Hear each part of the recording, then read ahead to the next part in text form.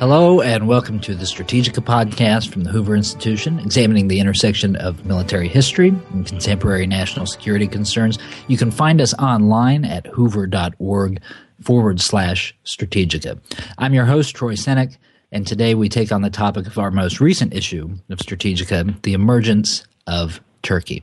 And joining us now is the author of one of the pieces in this issue, Williamson Murray, Professor Emeritus of History at The Ohio State University, and a member of Hoover's Military History Working Group. Professor Murray, thank you for joining us.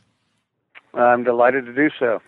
Well, let me start with the very first line of your piece for Strategica, where you write, "The emergence of Turkey as the most powerful regional player in the Middle East should not surprise Americans." Why is that? What about Turkey sets it apart in the region?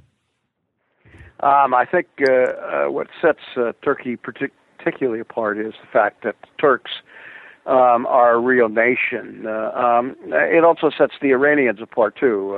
They are a nation, at least is how we define it, with a common language, common sense of nationhood, common traditions, and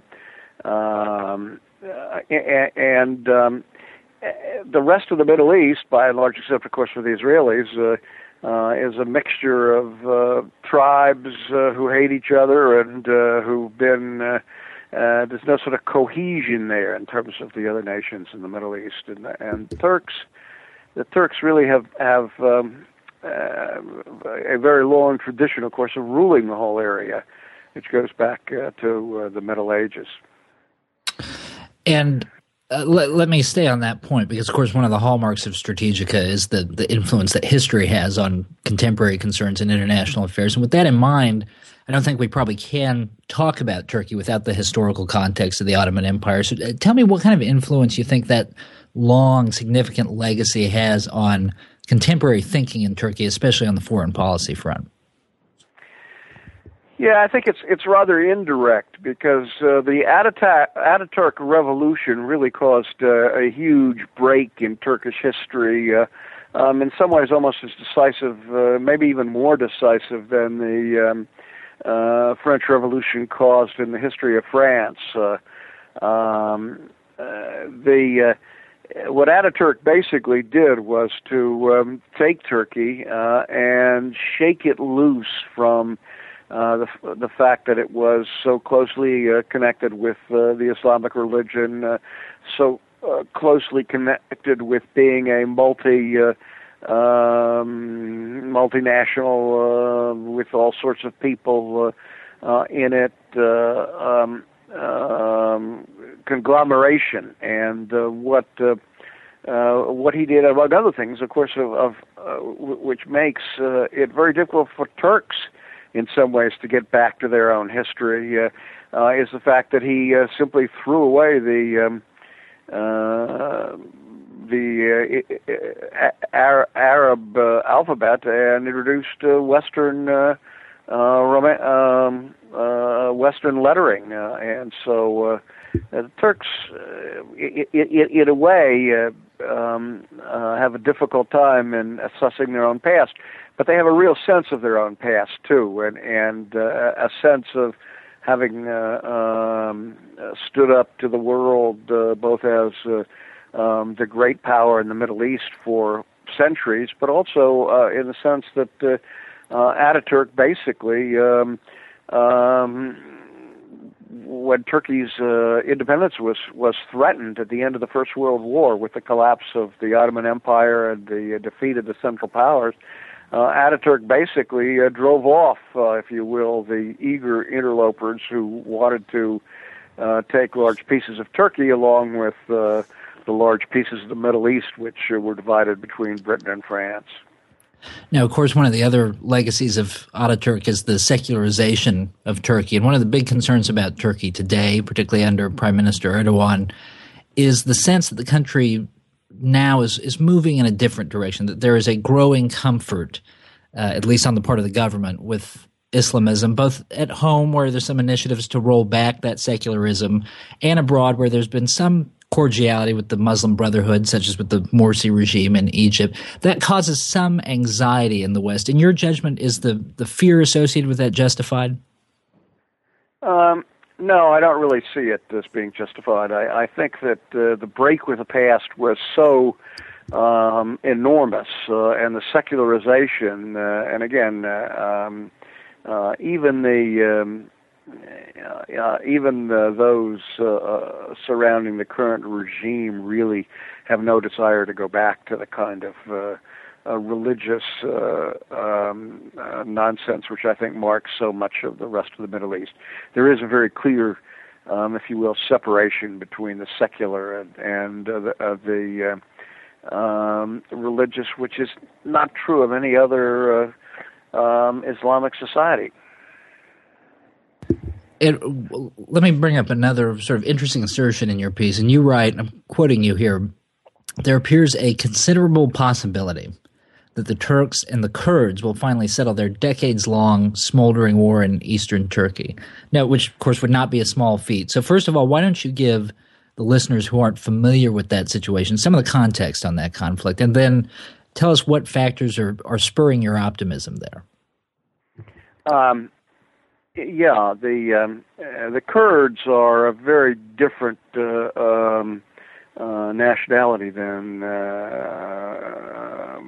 racial makeup or whatever you want to call them than the Turks. They form a substantial portion of the population in eastern Turkey, but they also, of course, then spread into Kurdistan in one of the three major provinces in Iraq. There's a substantial number of Kurds in Iran and a substantial number of Kurds in Syria as well.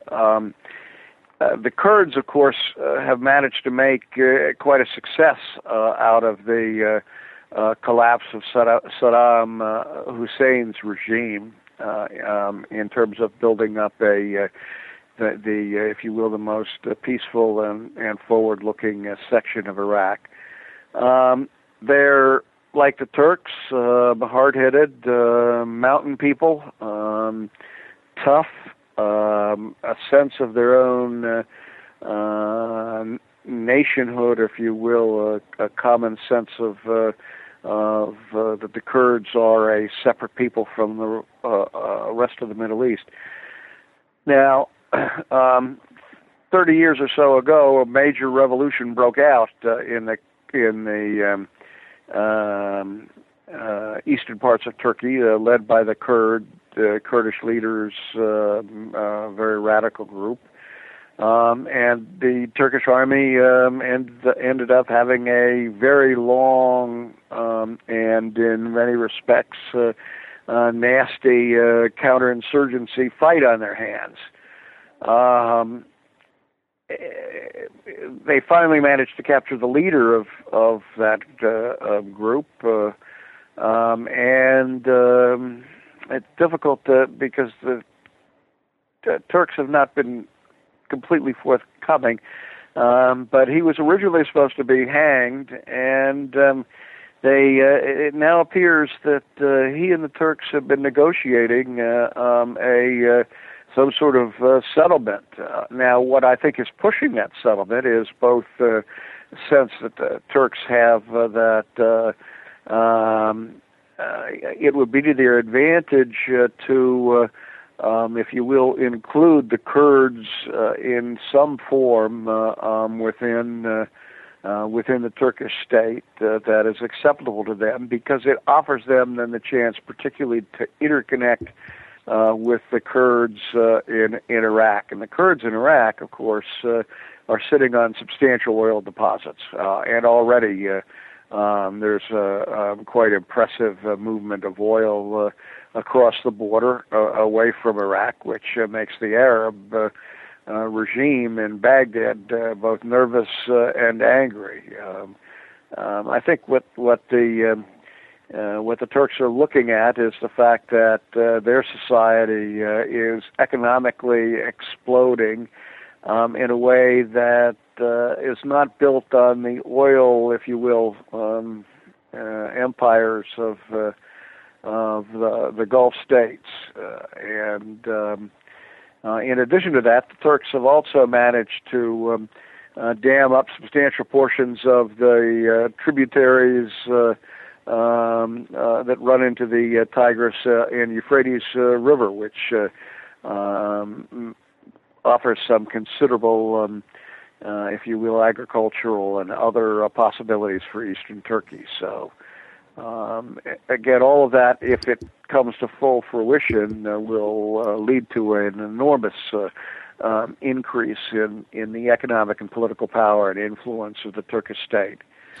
And very clearly, the Turks want a stable Middle East because, of course, it's to their advantage.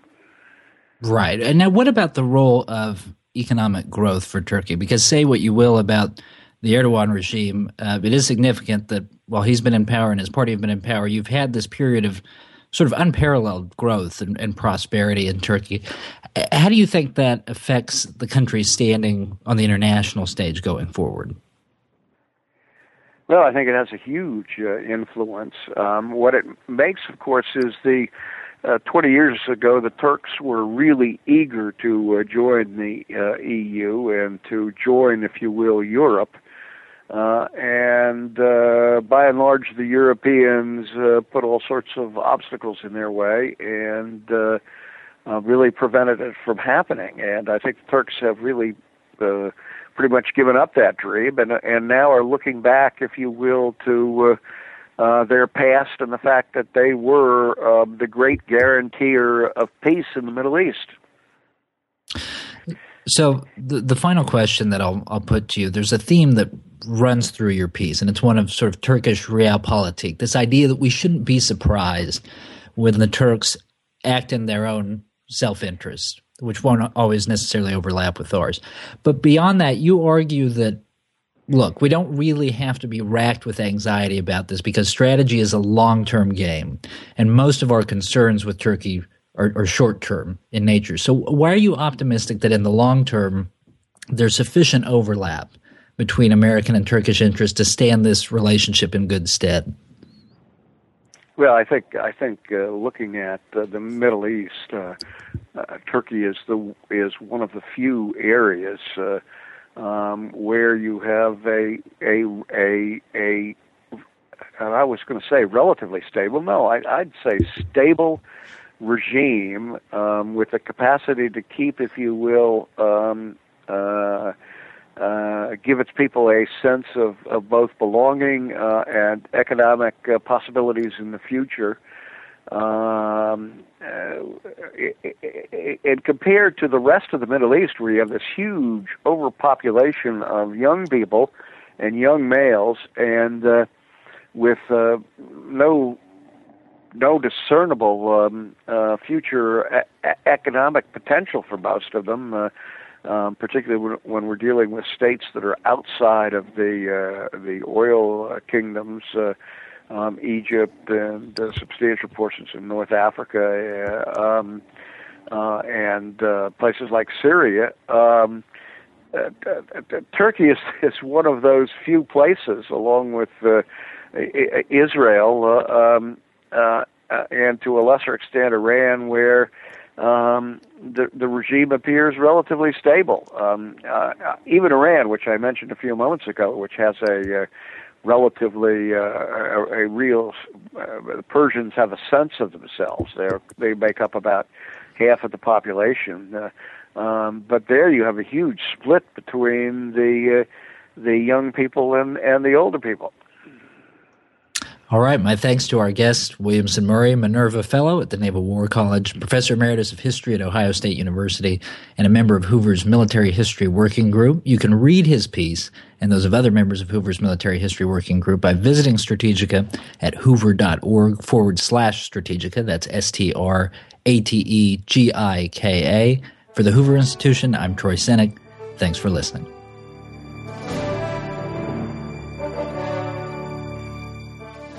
This podcast has been a production of the Hoover Institution. Thank you for listening.